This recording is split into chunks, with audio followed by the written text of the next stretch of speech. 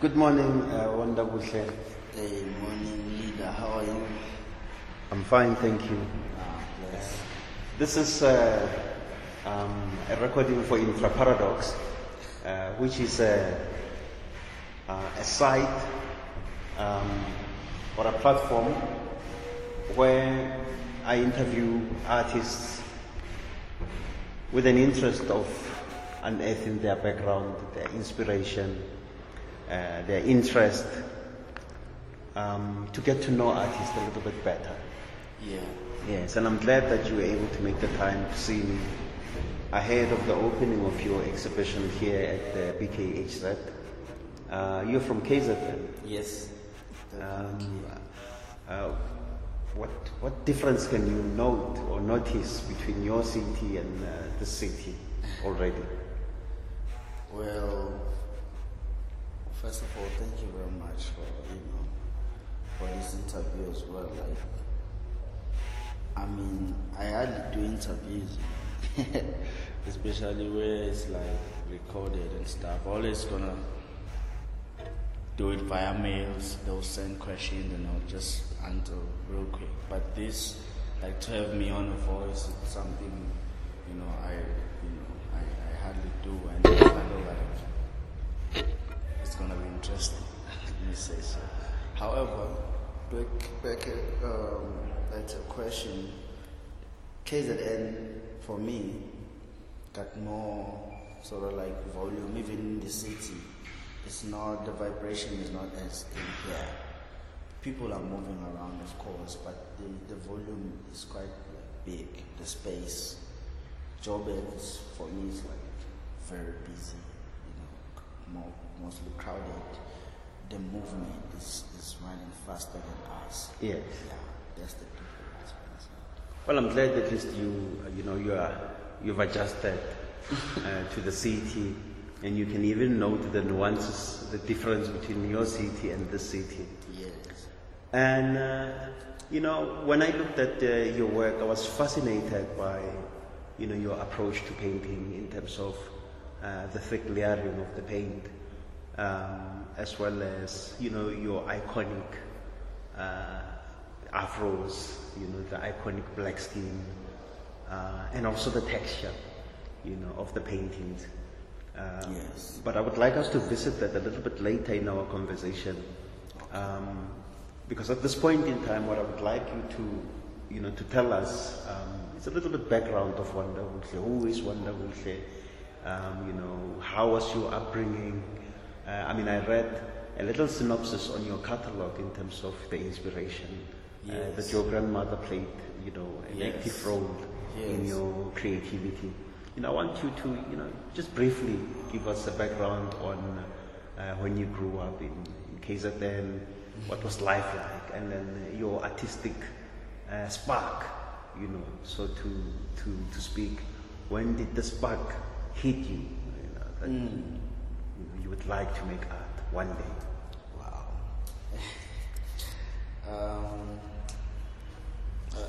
As you already know, I grew up in KZN, in the place,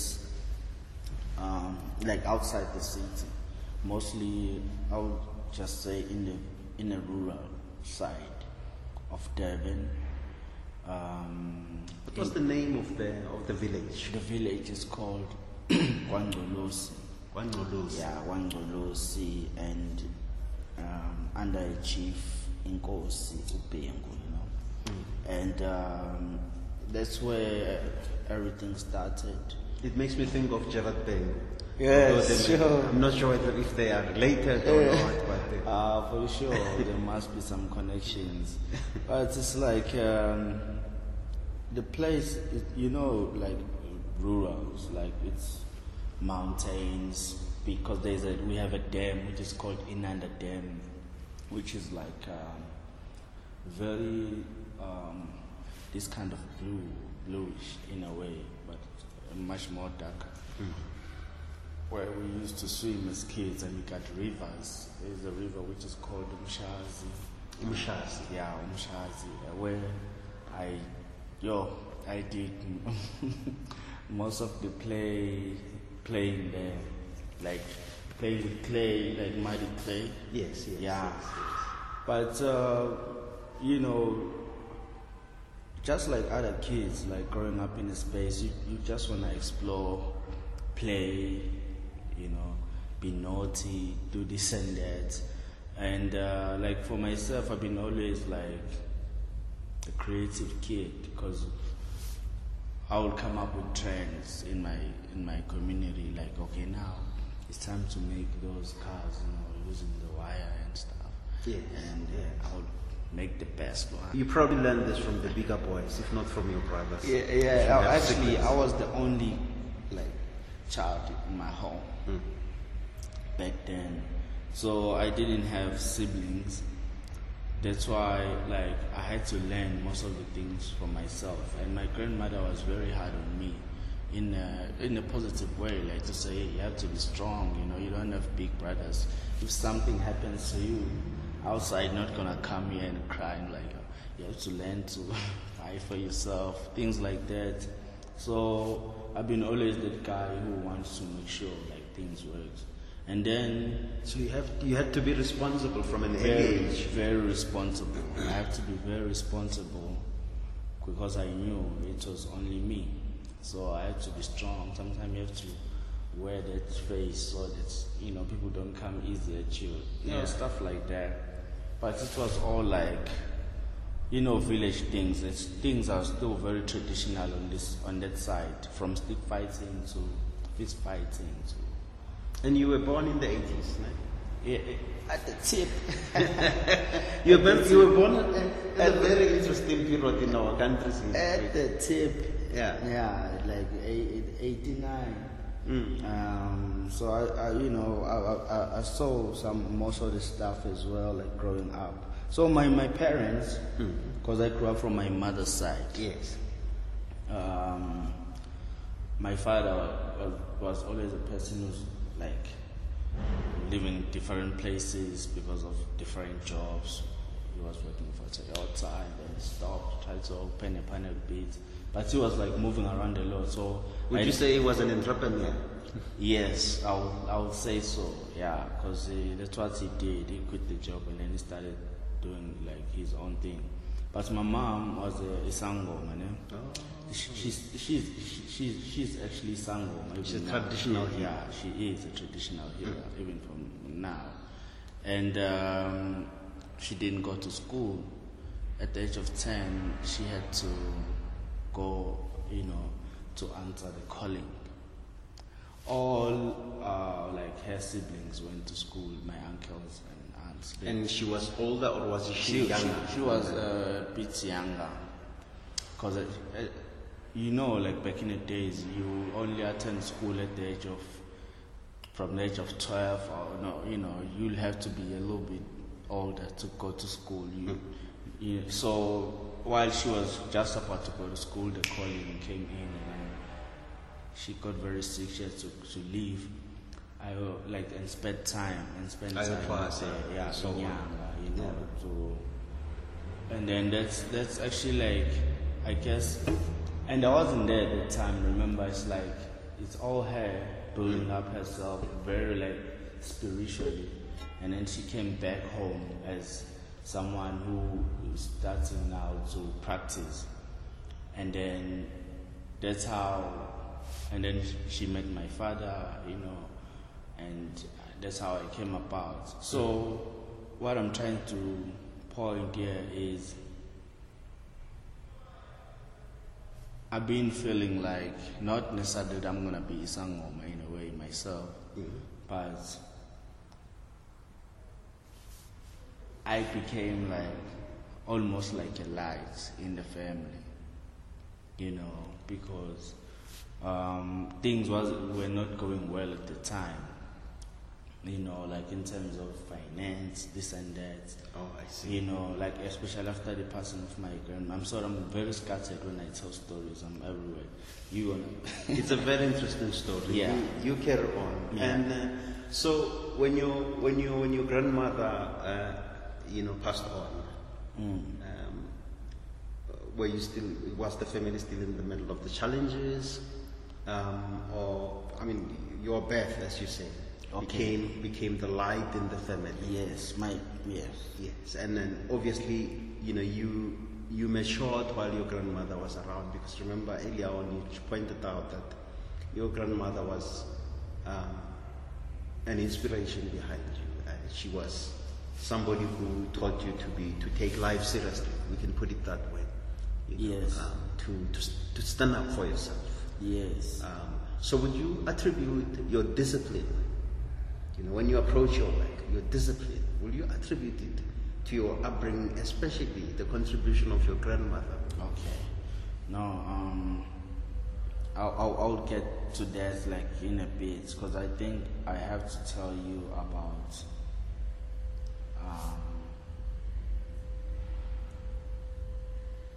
because my grandmother was always at home, but then my mom had to hustle at some point so that I can go to school.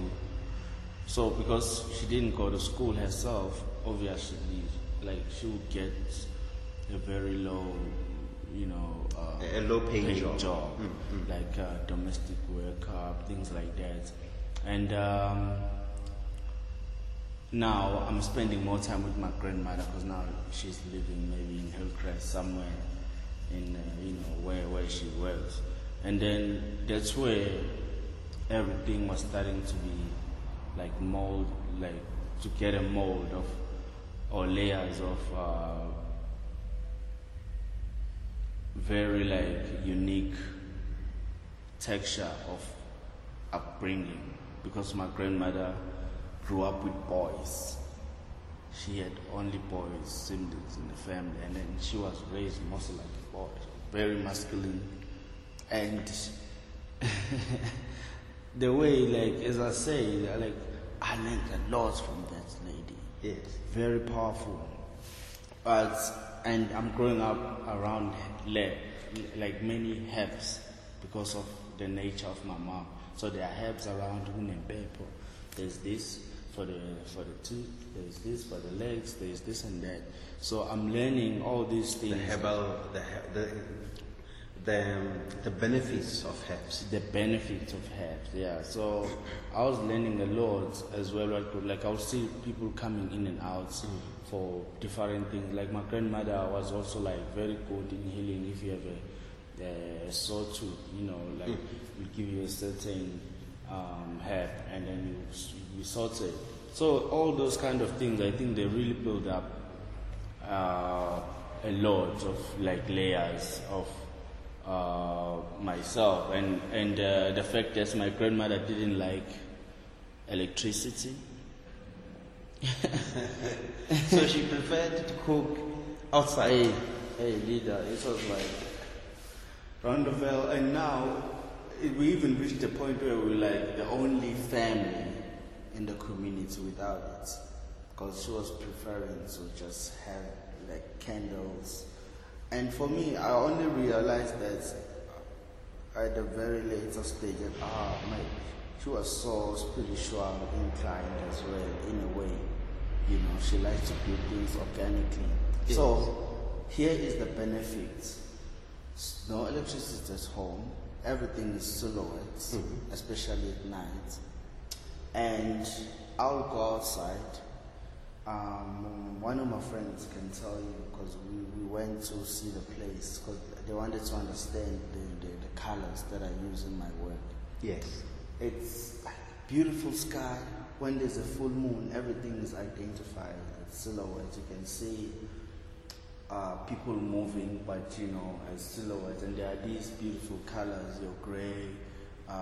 This is an area. This is an area. In case of near the village, or in the village where you grew up. Yes, because my grandma's house is next to the mountains. Yes. So I had a privilege of just being so close to everything, natural, the mountain, the rivers, and then because I'm a kid, I would see these beautiful things, but I didn't understand, of which sort of develop an interest in understand and learning about the stars, Yes. and the colors that I see and everything, of which came very later to me, because I didn't know there were all these things were getting served somewhere in my intuition.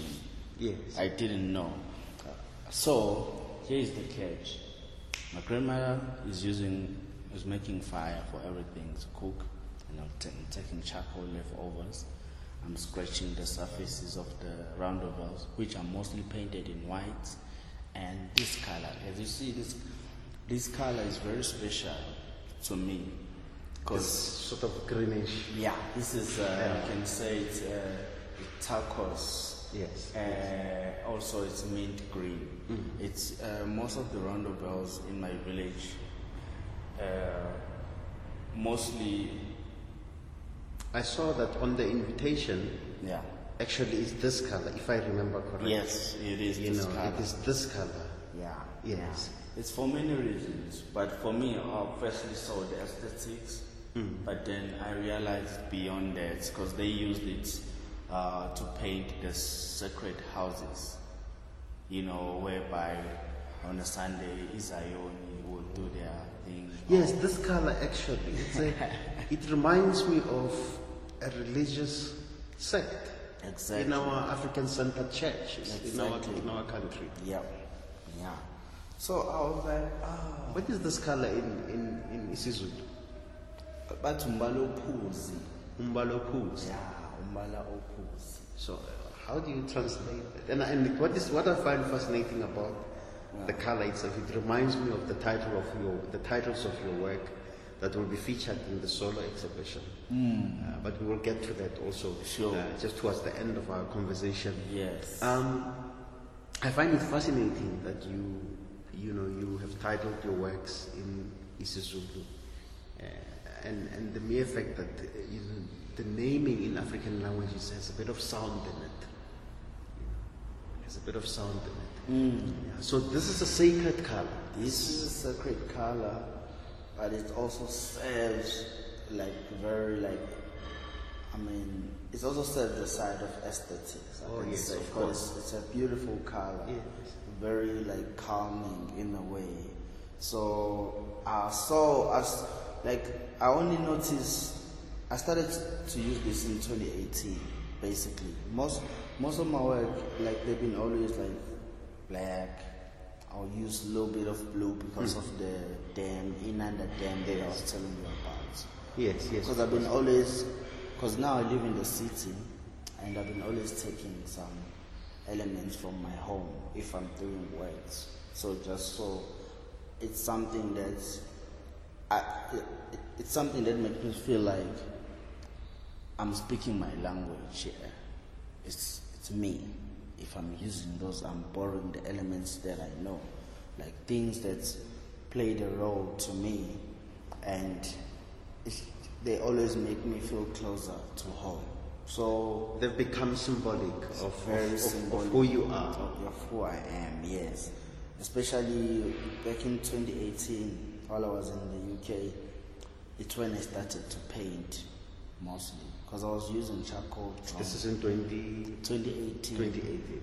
So you see how new I am in painting, literally. I've been using charcoal drawings, mixed media, but beautiful pieces. But I was like, I want to paint now. I want to paint, but for other reasons. When I tried to ship the work, sometimes the work would be teared up a bit in creases. So I didn't like that, because I realized that the work was also gaining value now, and I need to protect. So I was like, yes. I have to switch to canvases and all that. Yes. So I wanted to bring elements that will be just alien to the European space, so they can feel that.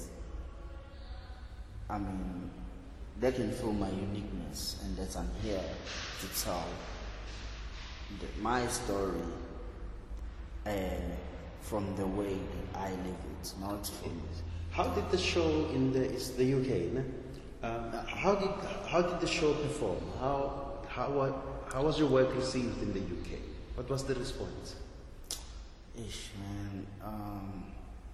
The UK of course, those people know nothing about us, and it's always like they will always try to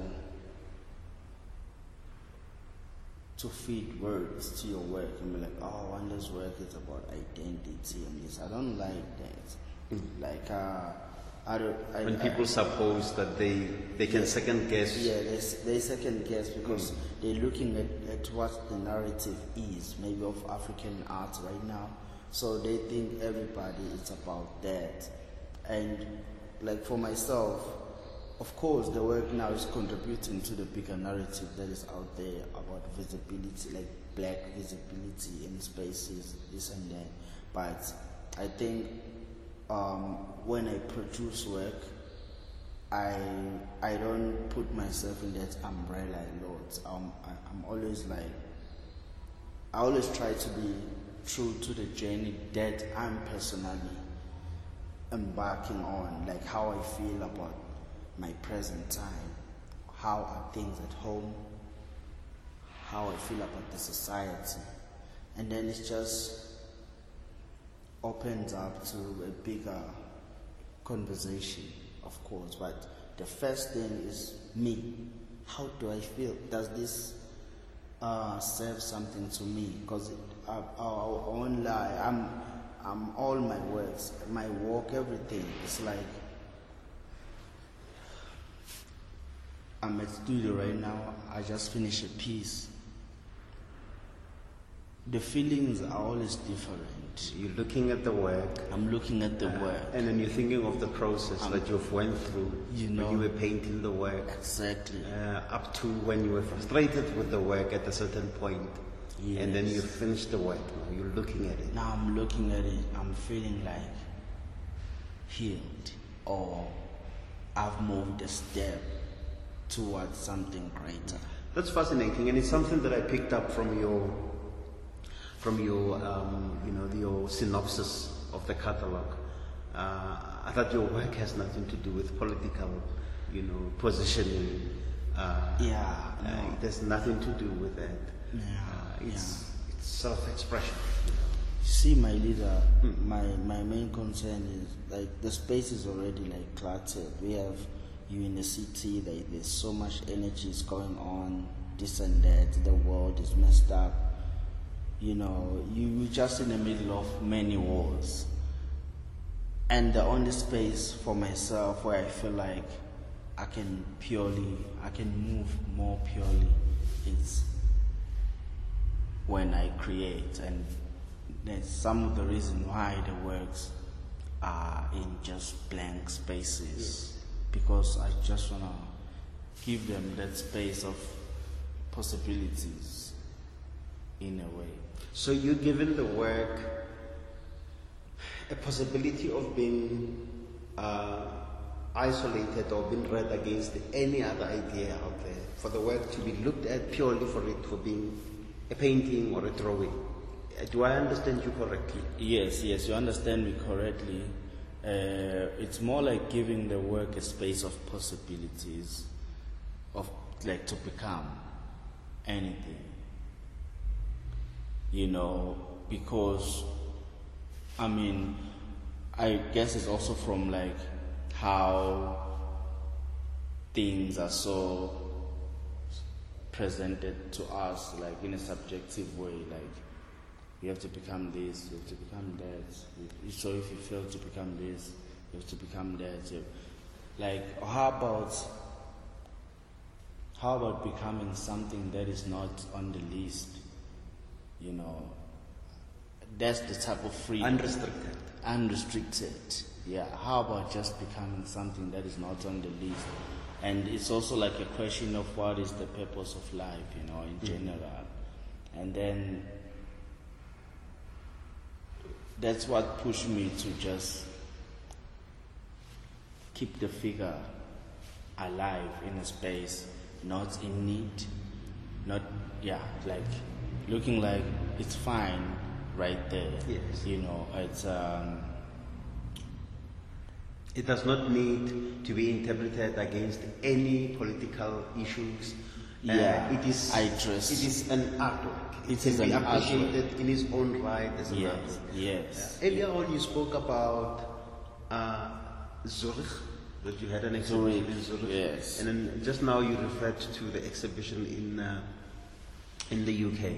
Tell me, what was your experience in Switzerland, in Zurich, when you compare, the situation there with the UK experience?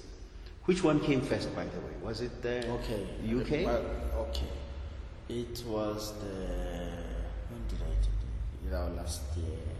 2019? Yeah. No, it was the UK.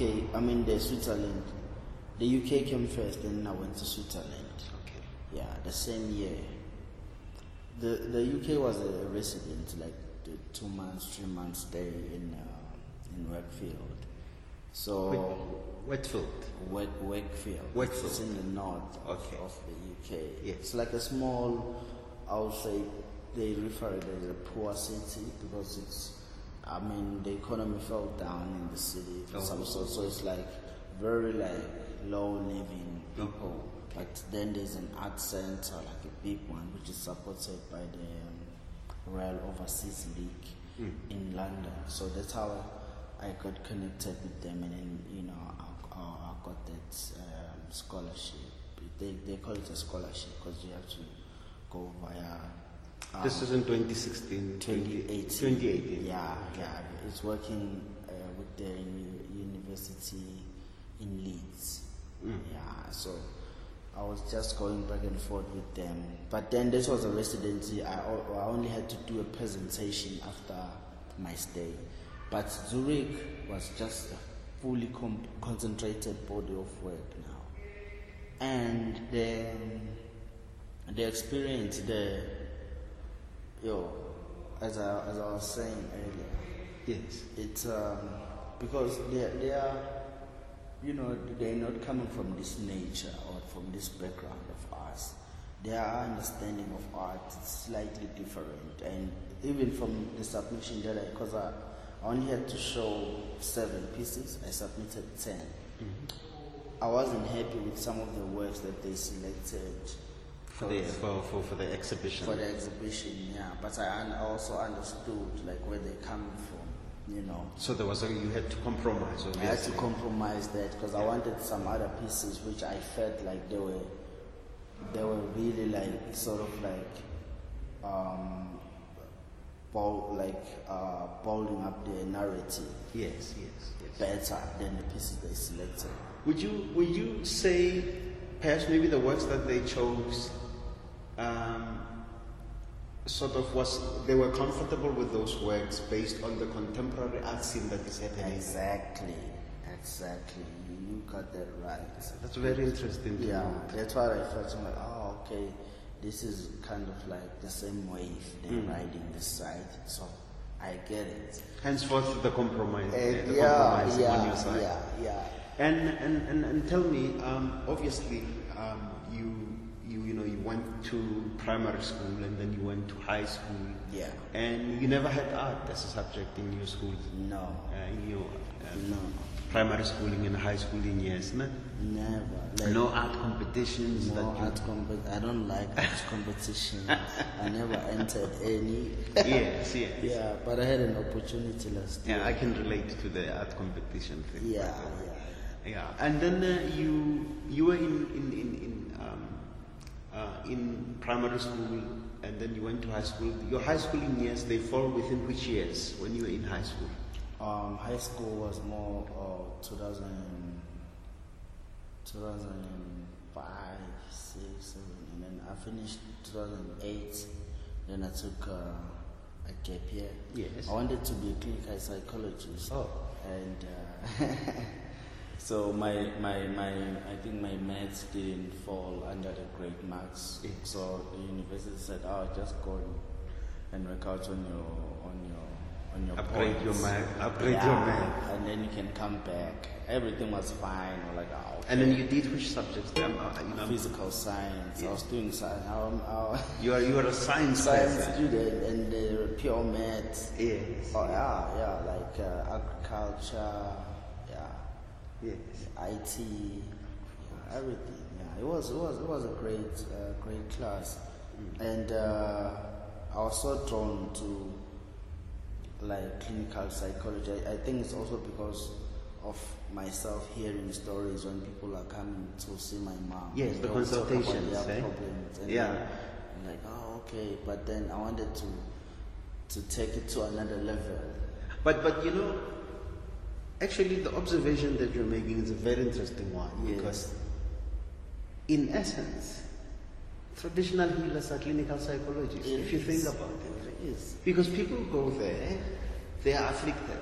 You know, something is not okay, emoyeni, Looking for answers. or the body. Yes. You know, and then they're looking for answers, and then they have somebody who has been trained. And this person, you know, has been trained spiritually and physically. They are able to read, you know, the signs. And psychologists like that, they look at how you sit when you talk to them. Hundreds. Whether you can make eye contact or you're avoiding eye contact. Yeah. Yeah. And then, do you think any of these informal training that you got from home had an impact when you were studying art? You studied art at which institution, by the way? Yes. So during my gap year, Yeah. trying to fix my physics, I'm doing a lot of drawings now. I have a You have sketchbook enough all the time at home. Yeah, I have enough time. I'm only attending one class, and then after that, it's like what to do. I'm doing my drawings, and then I also had a small problem with my ID. It's, you know, like sometimes it can really delay to come out. So I'm going back and forth with the Home Affairs. And this one day, I'm at the Home Affairs on like with my sketchbook. I'm sketching the cube, and then a random guy comes to me like, "Yo, are you an artist?" I'm like, I don't even know. Like, I'm just drawing, you know. I draw for Let me enjoyment. see, yeah. Yeah. Like, oh, beautiful works. Hey, do you know there's a place which is called the Pet Center, blah, blah, blah. It's by the harbor. There are many artists there, musicians. Maybe if you go there, you might find something interesting or a class or something.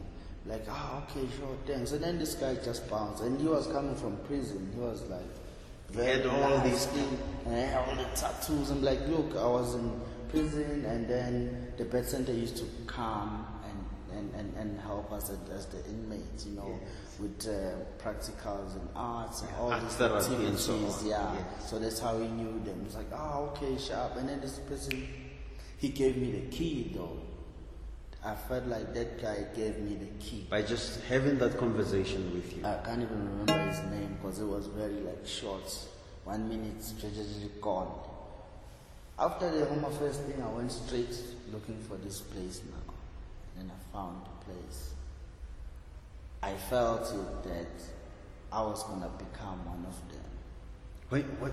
Tell me, I want to know about the experience when you walked into the space and then you saw people doing what you love and they're doing it every day and they've poured their heart into this. I saw not kids, like matured women and men, like dedicated to their craft. Yes. I as I say, I knew it instantly that I was going to become one of them. Yes.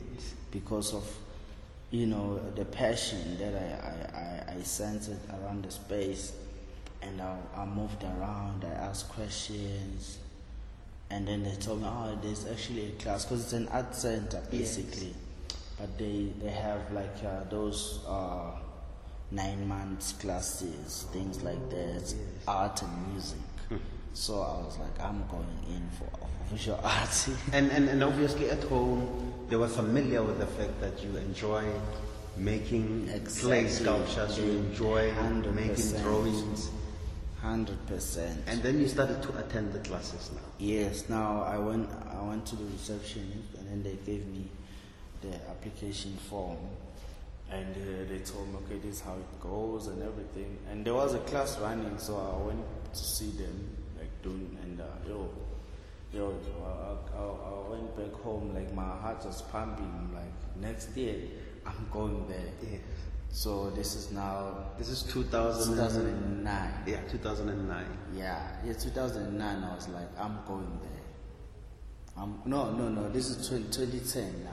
Yes. So I started in 2010 exactly, like with the Bed Center. Okay, so you were waiting for your ID in 2009. Yeah, so when you took it to my get ID, here. my physical science to be on good marks. Yeah. And then arts just came in between everything. My ID came back, and then I just left this physical science thing. I was like, Intech College, I am done with you.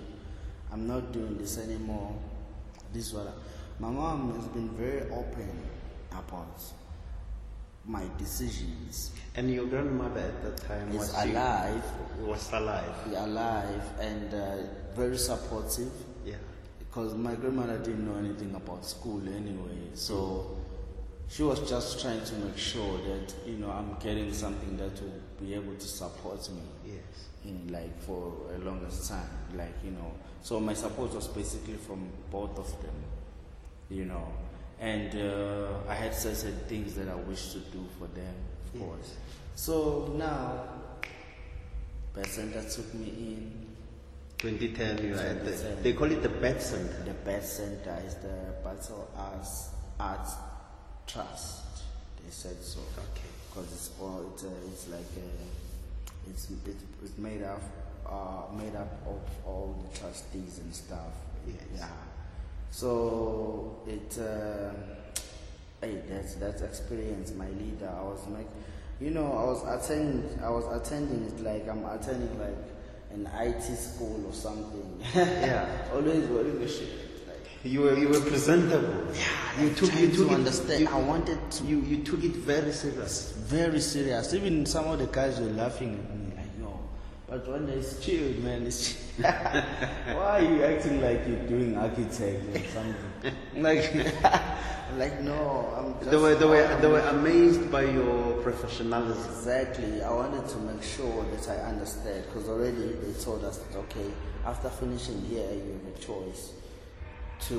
If you become the best student, you will have you get an award with a small studio, which you can run for like 6 months, and then after that you can see if you can just something yana for the bills, So that became the goal.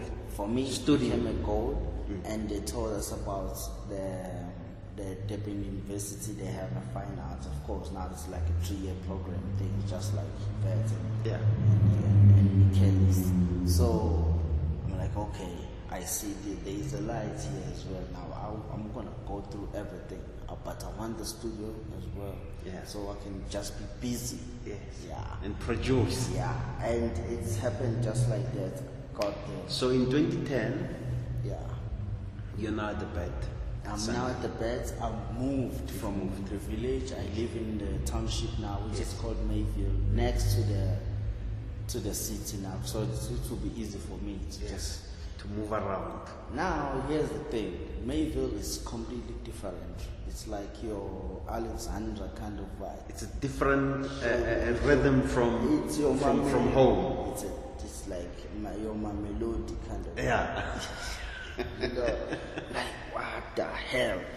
And remember, my mom is just a domestic worker, so she can't afford a flat, things like that. I have to get what I can get, like something on the budget. So, but she's supporting you. Very supportive. Because that is very important at that point in time. Yes, very supportive.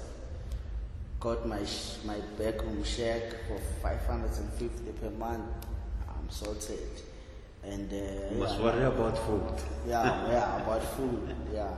So I had to adjust a lot, because the language is different, the people, the landscape, the culture.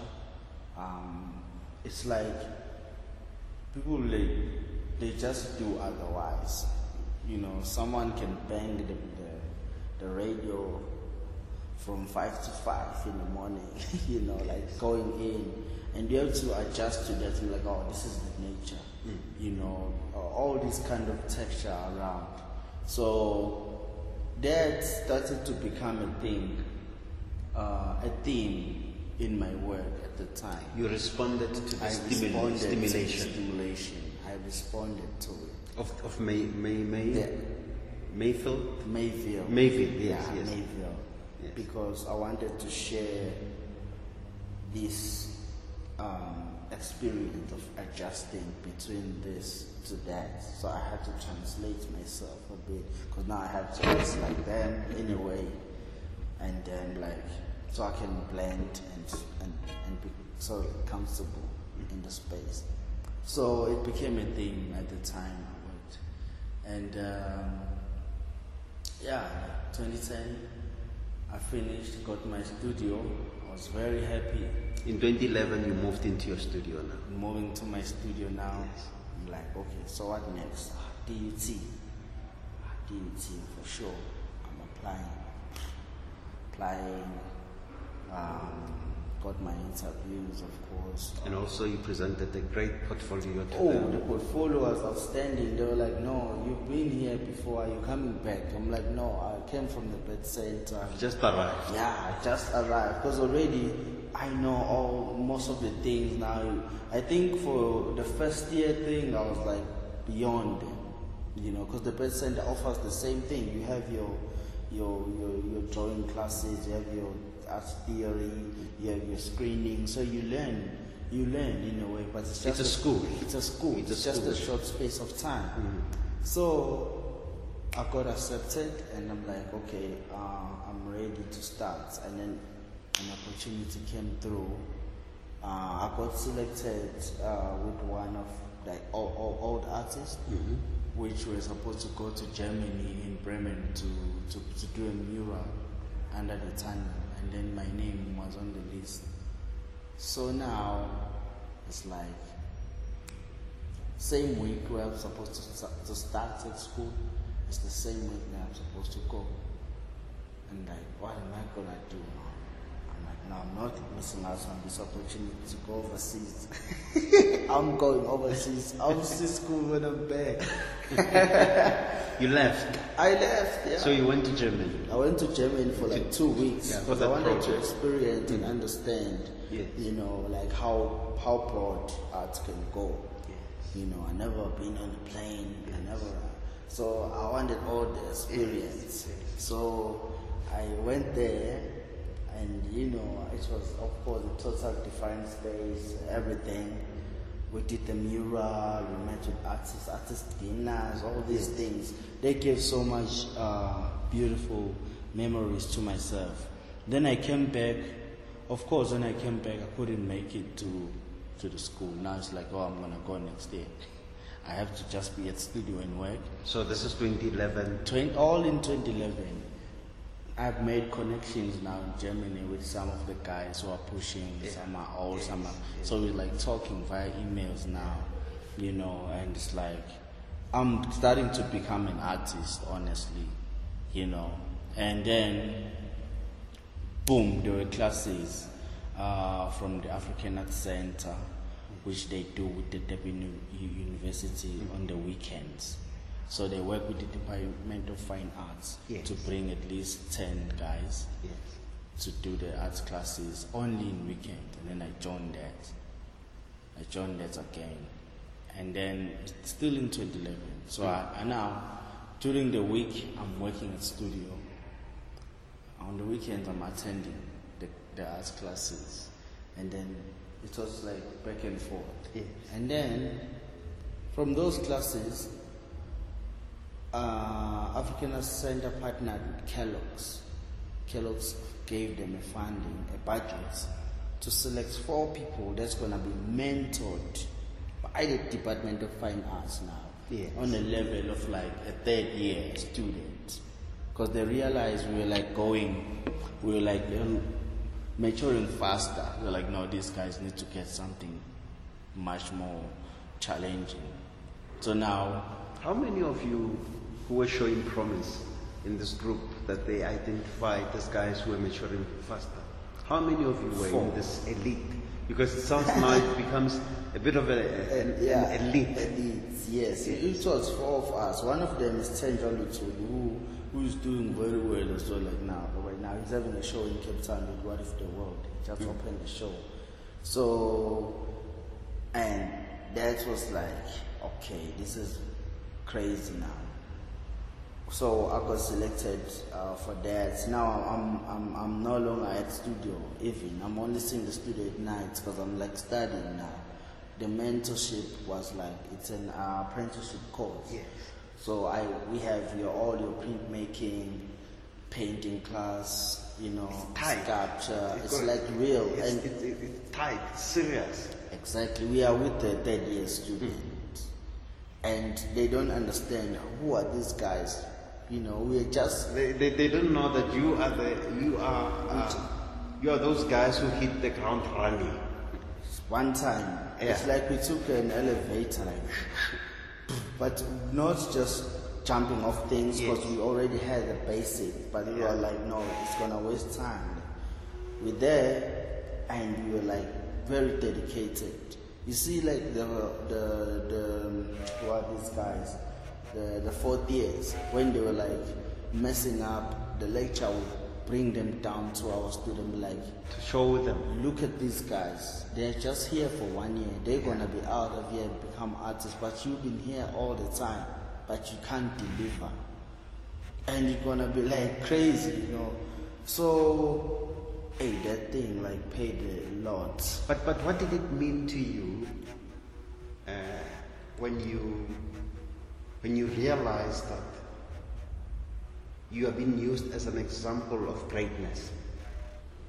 What did it say to you when you realized that you and part of this elite group, which was there for 1 year, Yes. you were being used as an example? What did it mean to you?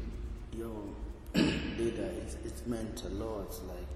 Like, for some reason, you become like, you just want to be at the background because people will feel some type of way, especially the ones who are like paying big tuition fees and all that.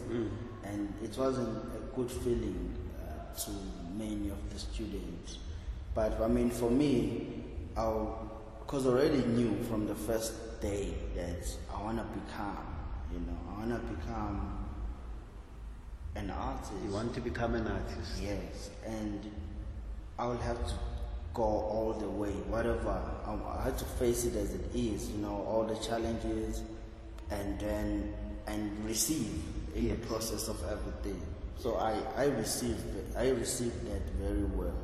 Like, this is building up to what I really want to become. So I was very excited about everything. Yes. In the process. And now looking at this exhibition, would you say it has come about organically? That it gradually. How can I put it? This event in your life, the way it has come about, that you feel that you were working towards this all these years in terms of your hard work as an artist. Because a lot of people think making art is not hard. I mean, it's intellectually taxing, it is emotionally taxing as well. I mean, I see the title of the exhibition is Comfort. Yes. I would like you to talk about the title of this exhibition and how it came about. And I know we are jumping a lot of things now. No, it's because I think between your time at Durban University, Yes. between your time at Durban University and your Switzerland trip as well as your UK trip, Yes. it is happening, just close to Just each other. close to each These other. events. Yes, very close. Tell me about how you got to this point where now you now started to exhibit seriously, the first major exhibition, and then you can build up to this point to where this point. we are here now at BKHZ for the Comfort exhibition. Wow. Now you are part of an elite group. Some of the students, they resent you because they think that you're still in their limelight. Yes. But you know that you're coming from a very difficult position. Very. You're going to use all the opportunities that you're getting. Yes. And obviously you had a good year that year. Yes, You know, well, 2011, 2012. 2012, You yeah, had a it good was a year. good year. Obviously, were there exhibitions that, sort of now started to expose you to art dealers and people who take art seriously? Yes, wow. Let me tell you something which was another challenge. So I kept the studio at the best. And you were now paying for it, ne? Yeah, Because I I'm paying remember you now. said for the first 6 months or 9 months, yeah, they were right. funding you. Yes. And then later you have to fund the studio. Fund the studio. And now my work is not commercial. It's not something you can buy. It's mostly studies at the time. Mostly I'm very passionate about getting things right. I'm sharpening the skill basically. Yes. But the space is full of it's always in and out, like tourists. People And come in. People come in, and then most of the artists that are there are like commercial artists. So they do a lot of lino cards, printing, and doing this.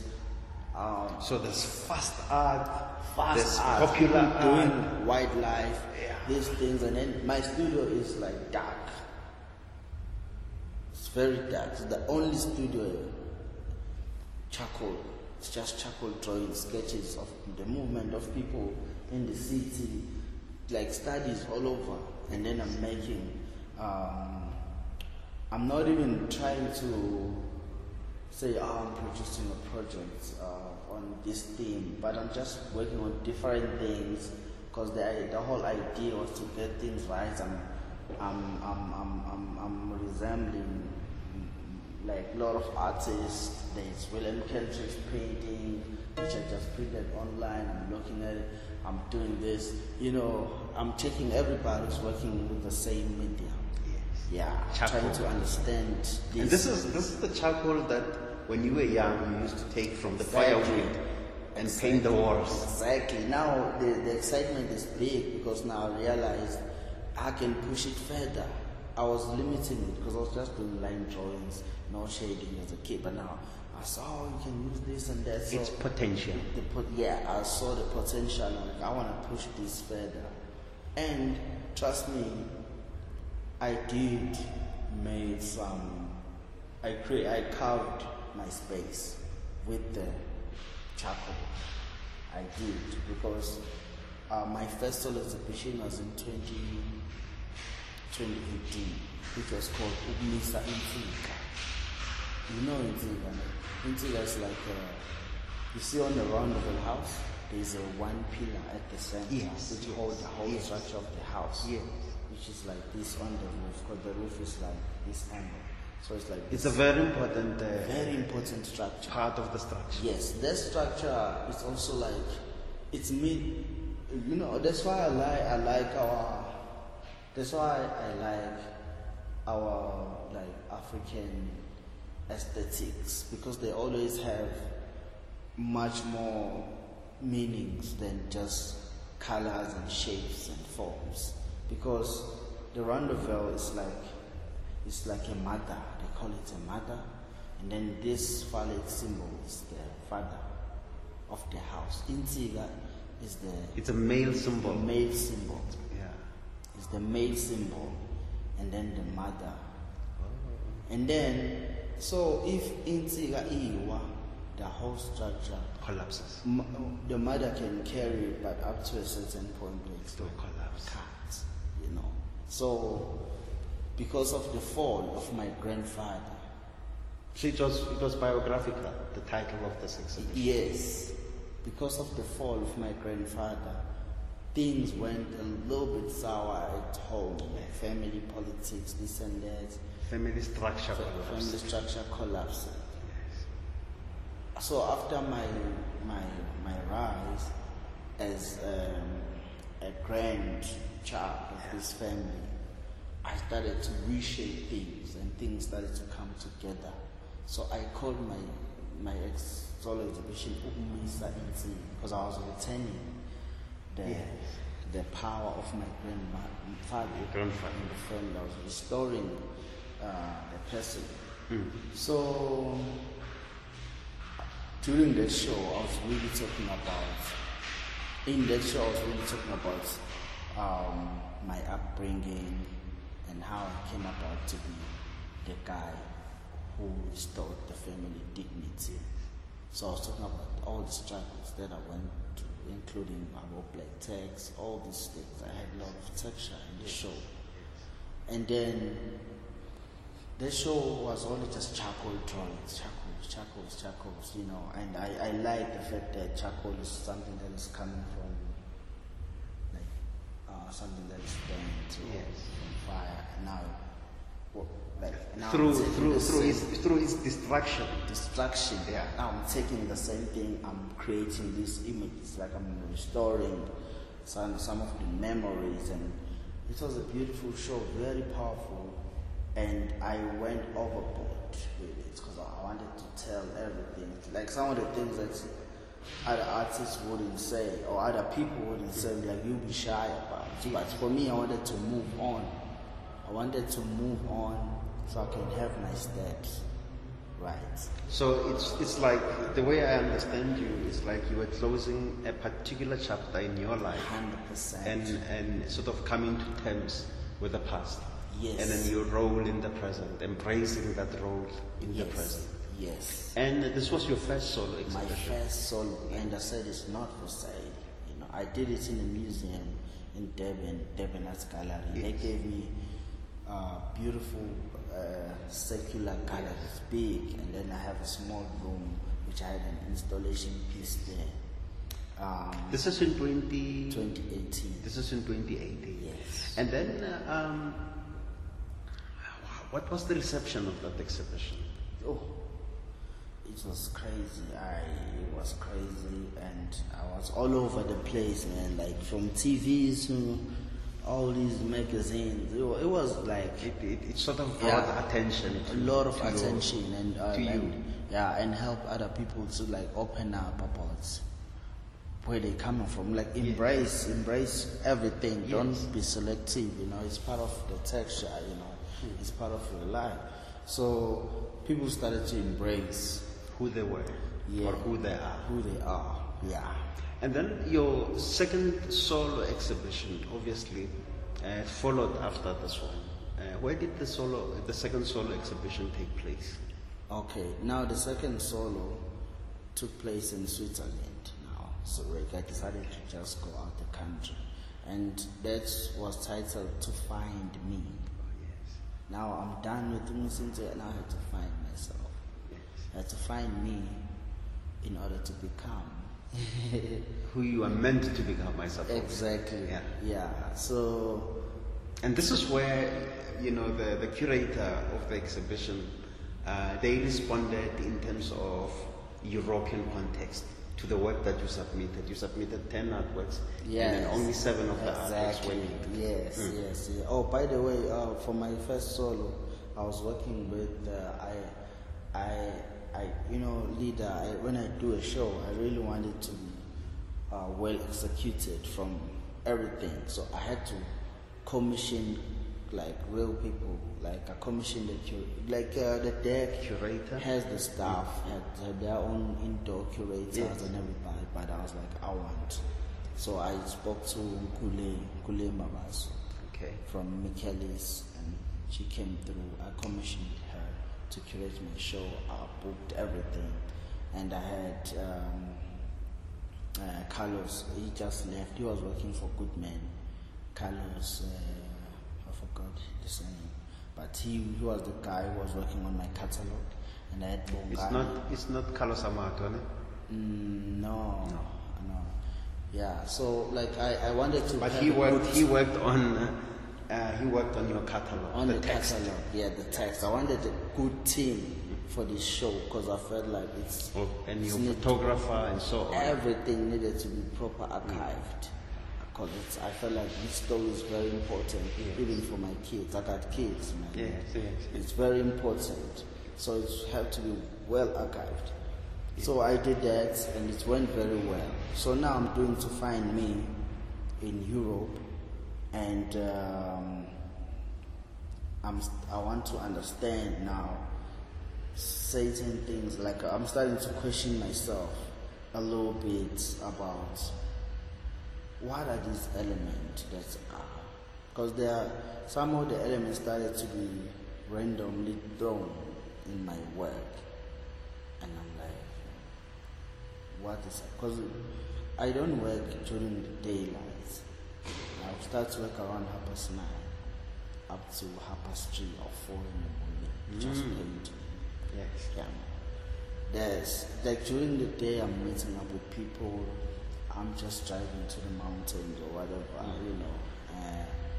But 9:30 for sure I'm at studio, and I started to be fascinated about, you know, all the process, and I was like, oh.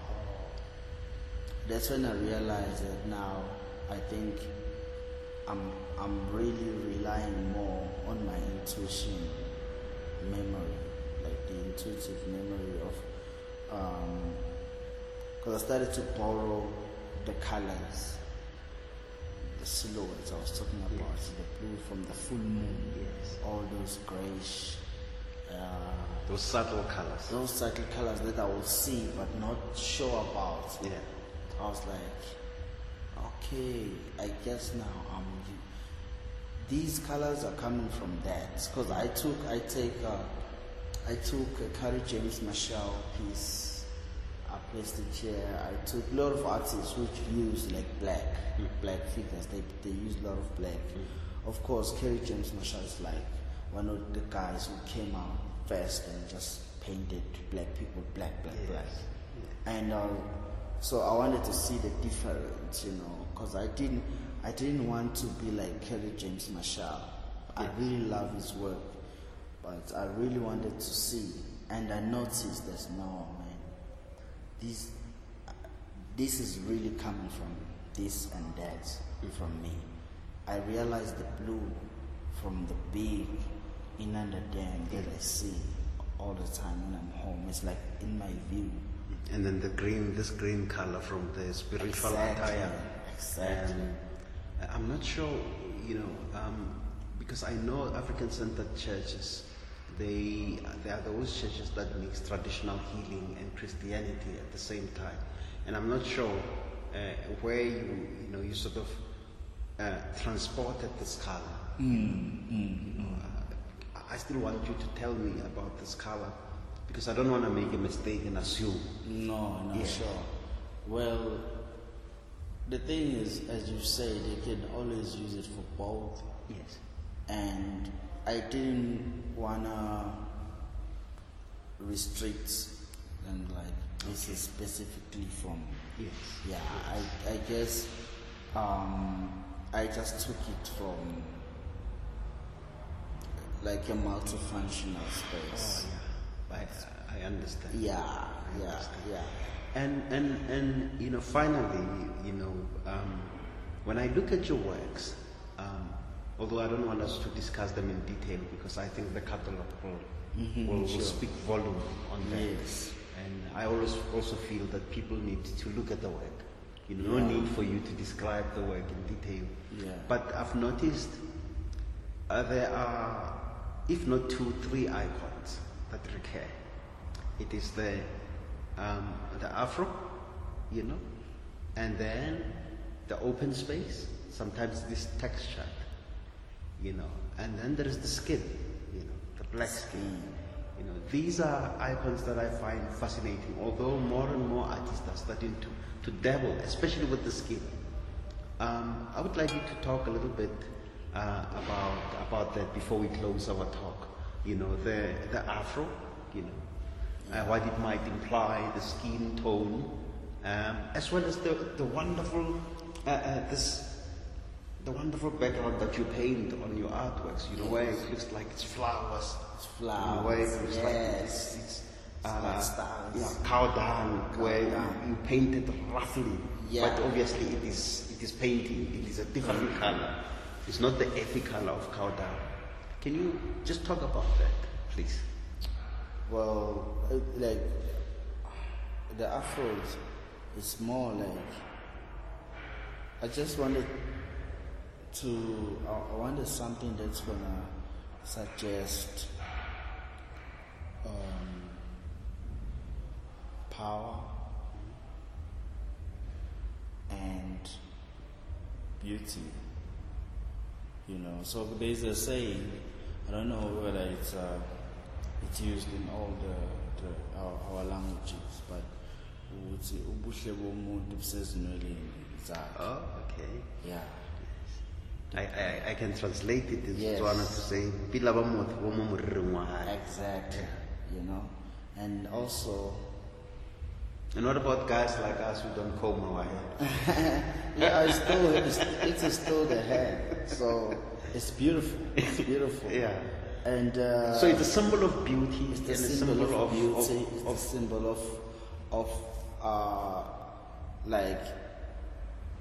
of confidence. I can put it like that because I've checked. I mean, let's just look at, because I borrow, as I say,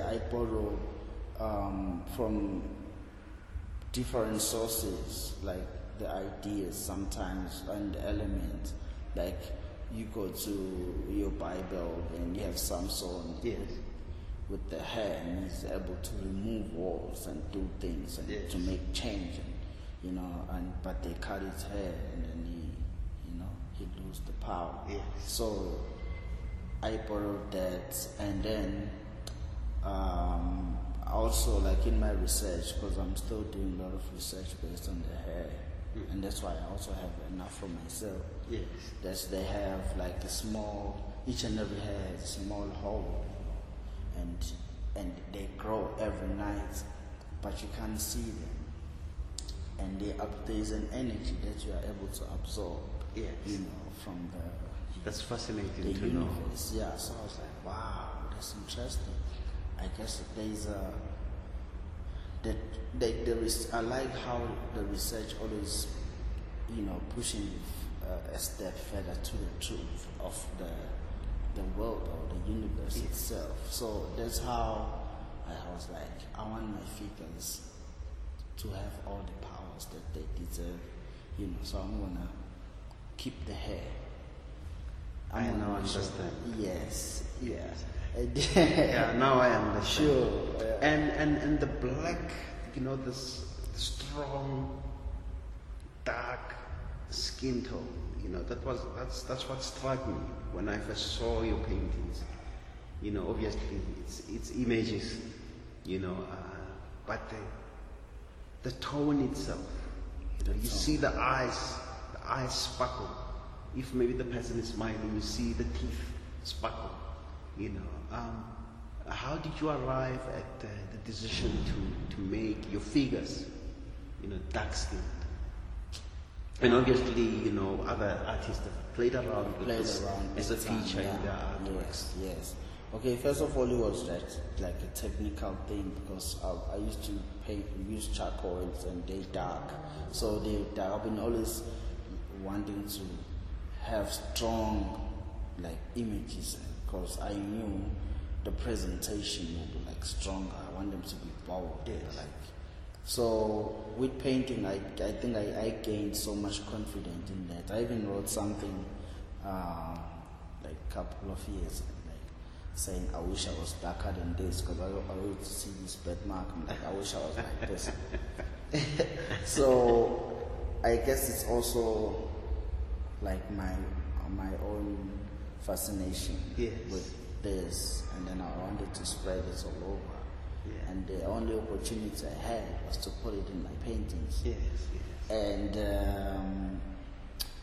by doing so, I realized it's not only just coming from one source, but the dark ground of the house of my grandmother is paying a lot right now, because I'll just see the figures of the people moving as silhouettes, and the mountains were black, and then there will be these colors flowing from the stars, your grayish, as I was mentioning, and your purples. Yes.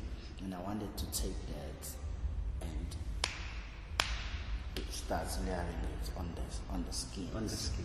That's what creates the shading of the surface of the people that I paint. And that's how I arrived in this dark color.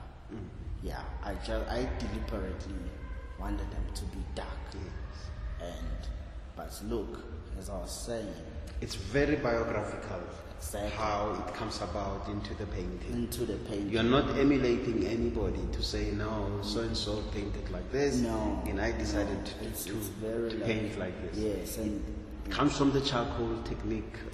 Or the use of charcoal that you worked with charcoal for quite a long time. Yes. And when you started painting, you wanted to carry the dark colors too. Exactly.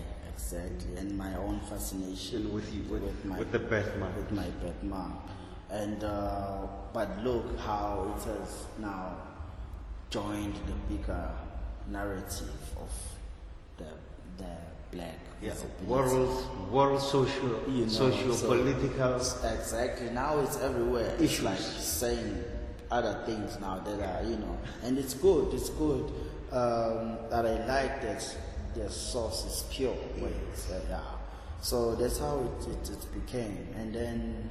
The wallpaper or the background color, I always think of it as a wallpaper because, as you said earlier, and you reinforced my interpretation because you said you prefer to paint the figures not to be surrounded by anything. No recording of time. Yeah, no recording of time. Objects and materials. Yes. And, I thought of wallpaper when I saw the textured background, flowers. And I remember reading somewhere that you like flowers, you love flowers, not like, you love flowers, and they have a symbolic meaning to you, and it connects to something that your grandmother taught you, if I remember correctly 100%. From reading the synopsis.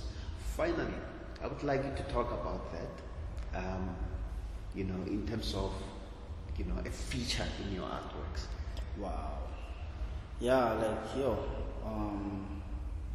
this drives me back to 2018 because that's when I started to use them after the passing. To incorporate the flowers and the work. And in the work. And in the work, yeah. Yes. And it's happened just after the passing of my grandmother. And I was overseas in the studio, still in the UK. And I'm just having memories. I'm thinking about how things that she used to say to me, her teachings. She passed on while you were in South Africa. While I was in South Africa. And then when you were in the UK. Yes. It happened that you started to think about her. Yes. While you were working. Yeah. And I was like, and then the flower. I wanted something that's gonna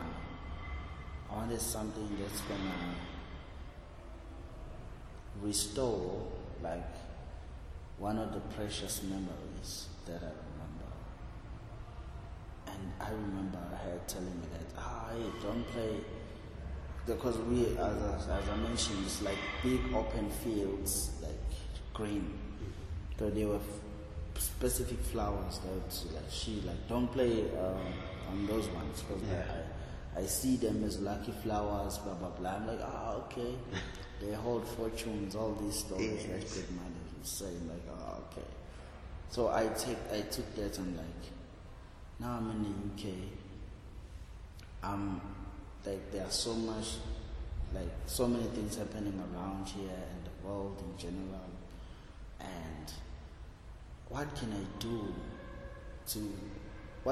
include now to purify the images or the pieces or the figures? Yeah, sort of balance the scales that is happening around the world. I need to balance the chaos at the same time. I need to give them something that will accompany them to wherever they're gonna go from here.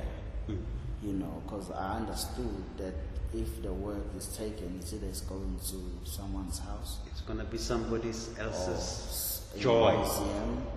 Yeah. And I don't know what is the energy where the work is going.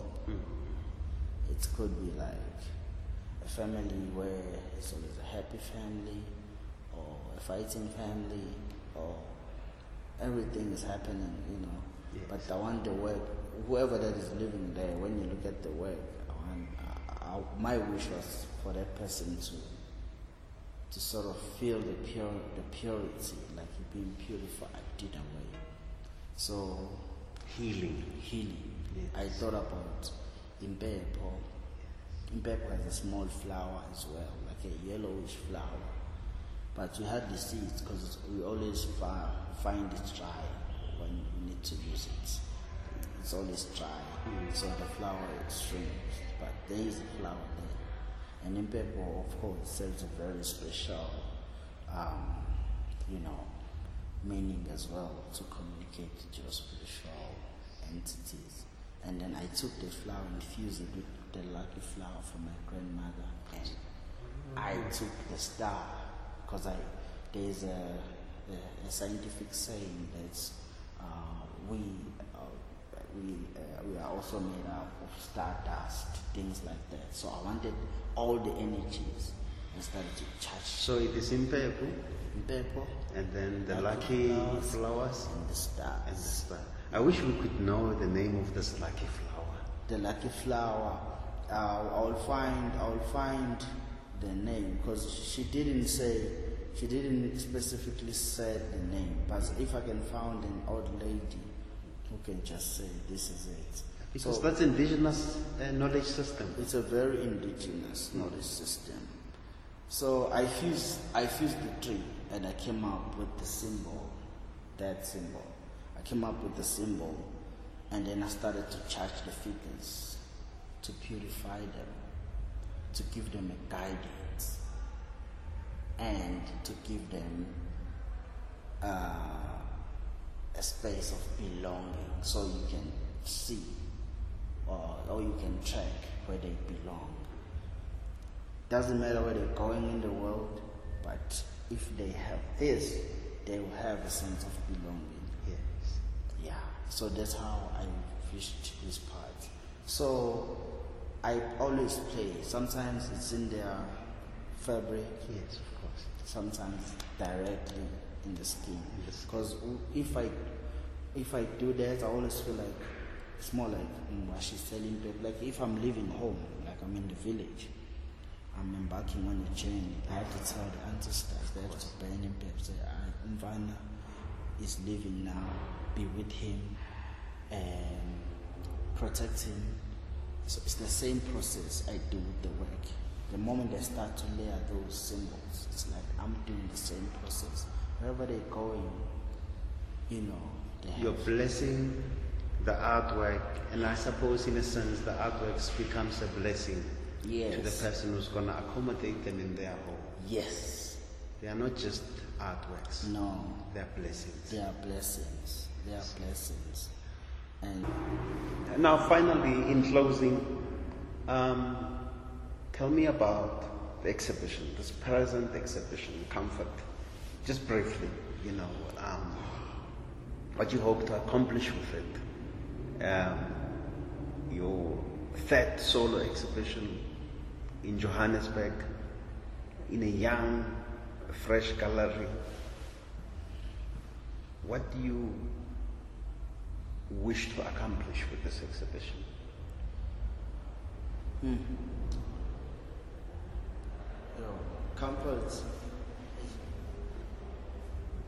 Comfort's like, because everybody knows comfort, but I didn't want to be to generalize it in a way that it's like speaking on a one-sided story of comfort. But I wanted really to give, because comfort is really also like leader. One thing about me, it's I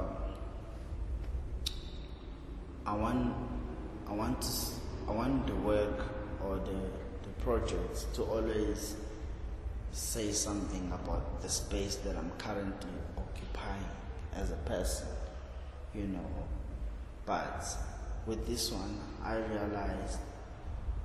I'm realizing balance as I move. Let me put it like this, that I have to balance my spiritual life and with this, naked eye, also like physical life that everybody sees, Yes. objects, things, materials.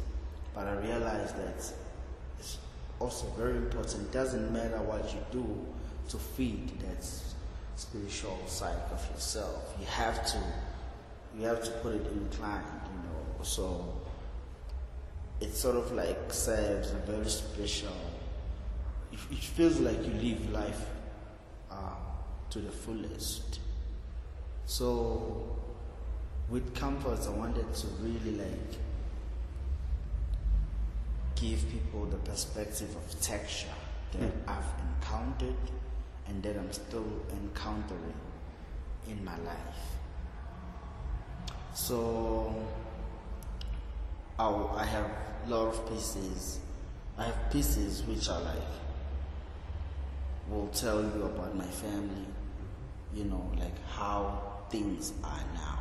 Like someone who was there during my first solo exhibition.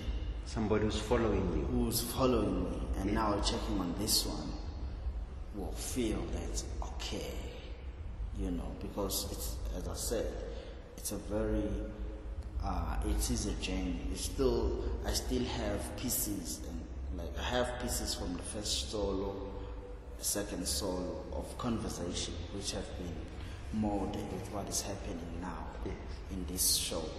So to give people like a perspective, but it's really about me being comfortable in speaking my language, comfortable about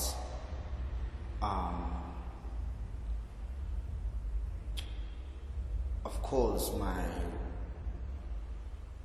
how can I put this, but mostly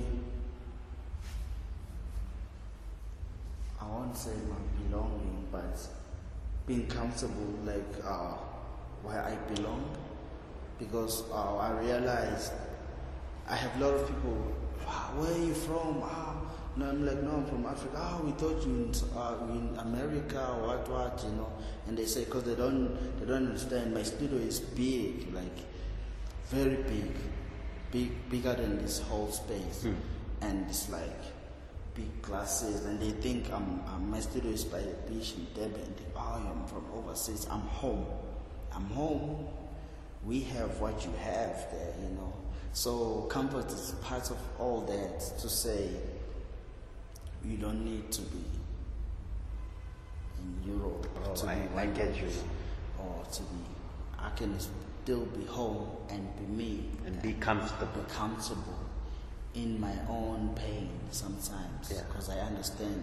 It's like you're looking at the country, many bad things are happening. Yes. Some of the things we shouldn't be comfortable about, but we are, because we are so used to this pain now. It's our staple diet. Exactly. So it's like, it's one of those days, but it's something that you need to work out. So this show is touching base on all those kind of things, to be comfortable in pain, to be comfortable in a space where it's like you shouldn't be, and in a space where you should be, but then it's delaying a process of becoming something new.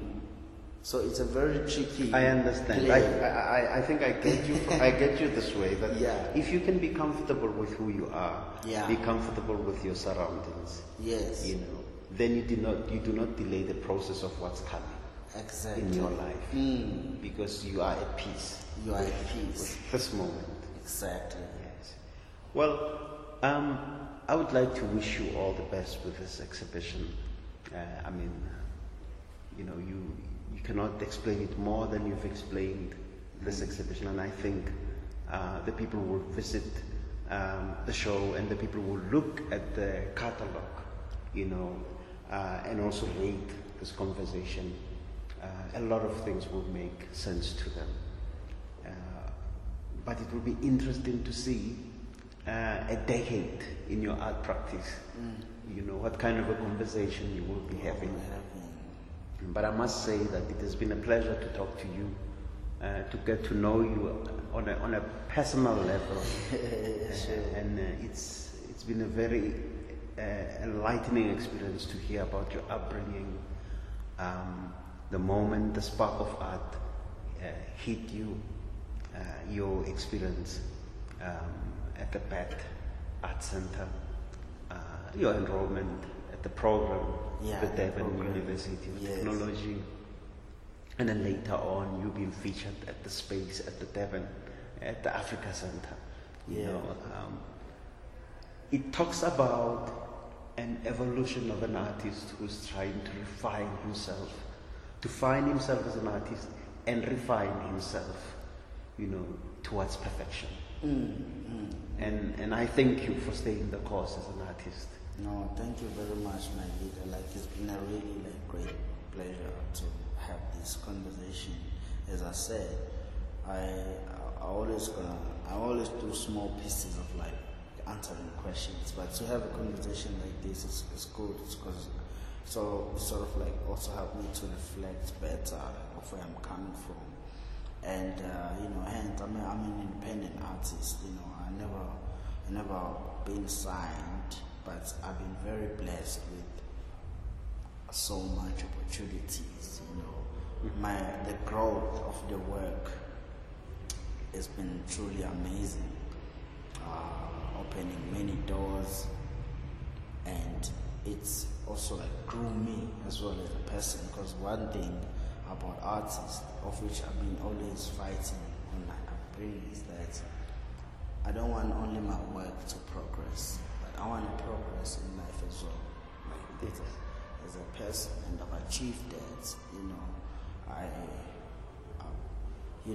Things are moving exactly to the direction. And one thing that I didn't mention that I want you, it's because it's very important. I have gold in my pieces. Oh yes, I've seen. There's a piece actually. Although I did not want us to take away the surprise, there's a piece where I think it's called Baeza or something. Oh. There's somebody who's looking at the artist, and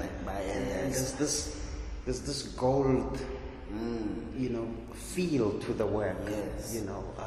Yes. So what does it signify, this gold? Yeah, I'm sorry to bring you back while you were closing. No, but it's fine because we will close with this symbol. It's very important. It's I had a dream. I had a dream of myself walking by the beach, in the morning, by the seashores. So every time the water comes out, it leaves gold and then it goes back. You see how the ocean the waves, the waves. And then they were doing that, and I was picking up gold and putting it in my pockets. And every time, and there was a lot of gold, I'm walking in it now. And I was laughing, what am I gonna do? It's all over my pocket now, I can't take it anymore. You can't take more. And then I woke up. Yes. I had to think, what is this? Mm-hmm. And then I went to see someone. I had this dream. Can you explain? Maybe, I'm looking for answers. Yeah. And the person said, wow, there is no big stories about this. This simple means one thing, wealth. This gold, it's about wealth. It's either there was your great-grandfather who was very rich that you don't know, and then he was coming, or your grandmother, your greatest, was coming to visit you in the dream. Yes. To show you that you have the power to claim back the wealth. And I was like, wow, that's powerful, and because of course I would think about our richness as African people, yes. our minerals, our kingdom, yes. And I was like, I need to use this gold. And that's when I started to incorporate it in the work. I had to look for gold. Durban is hard to find many materials, but I found it, and I was like, yes. And I used it, and it's blended like this with my black figures. So I'm in a journey again with that. Well, thank you for taking us through that. Wanda, thanks a lot for seeing me. It's been such a pleasure, and I wish you all the best in your career. I'm hoping that one day again we get to sit and then we carry the story forward. 100%, my lead. Thank you. Ngiyabonga kakhulu. Eish. Kubonga This Mr. was nice.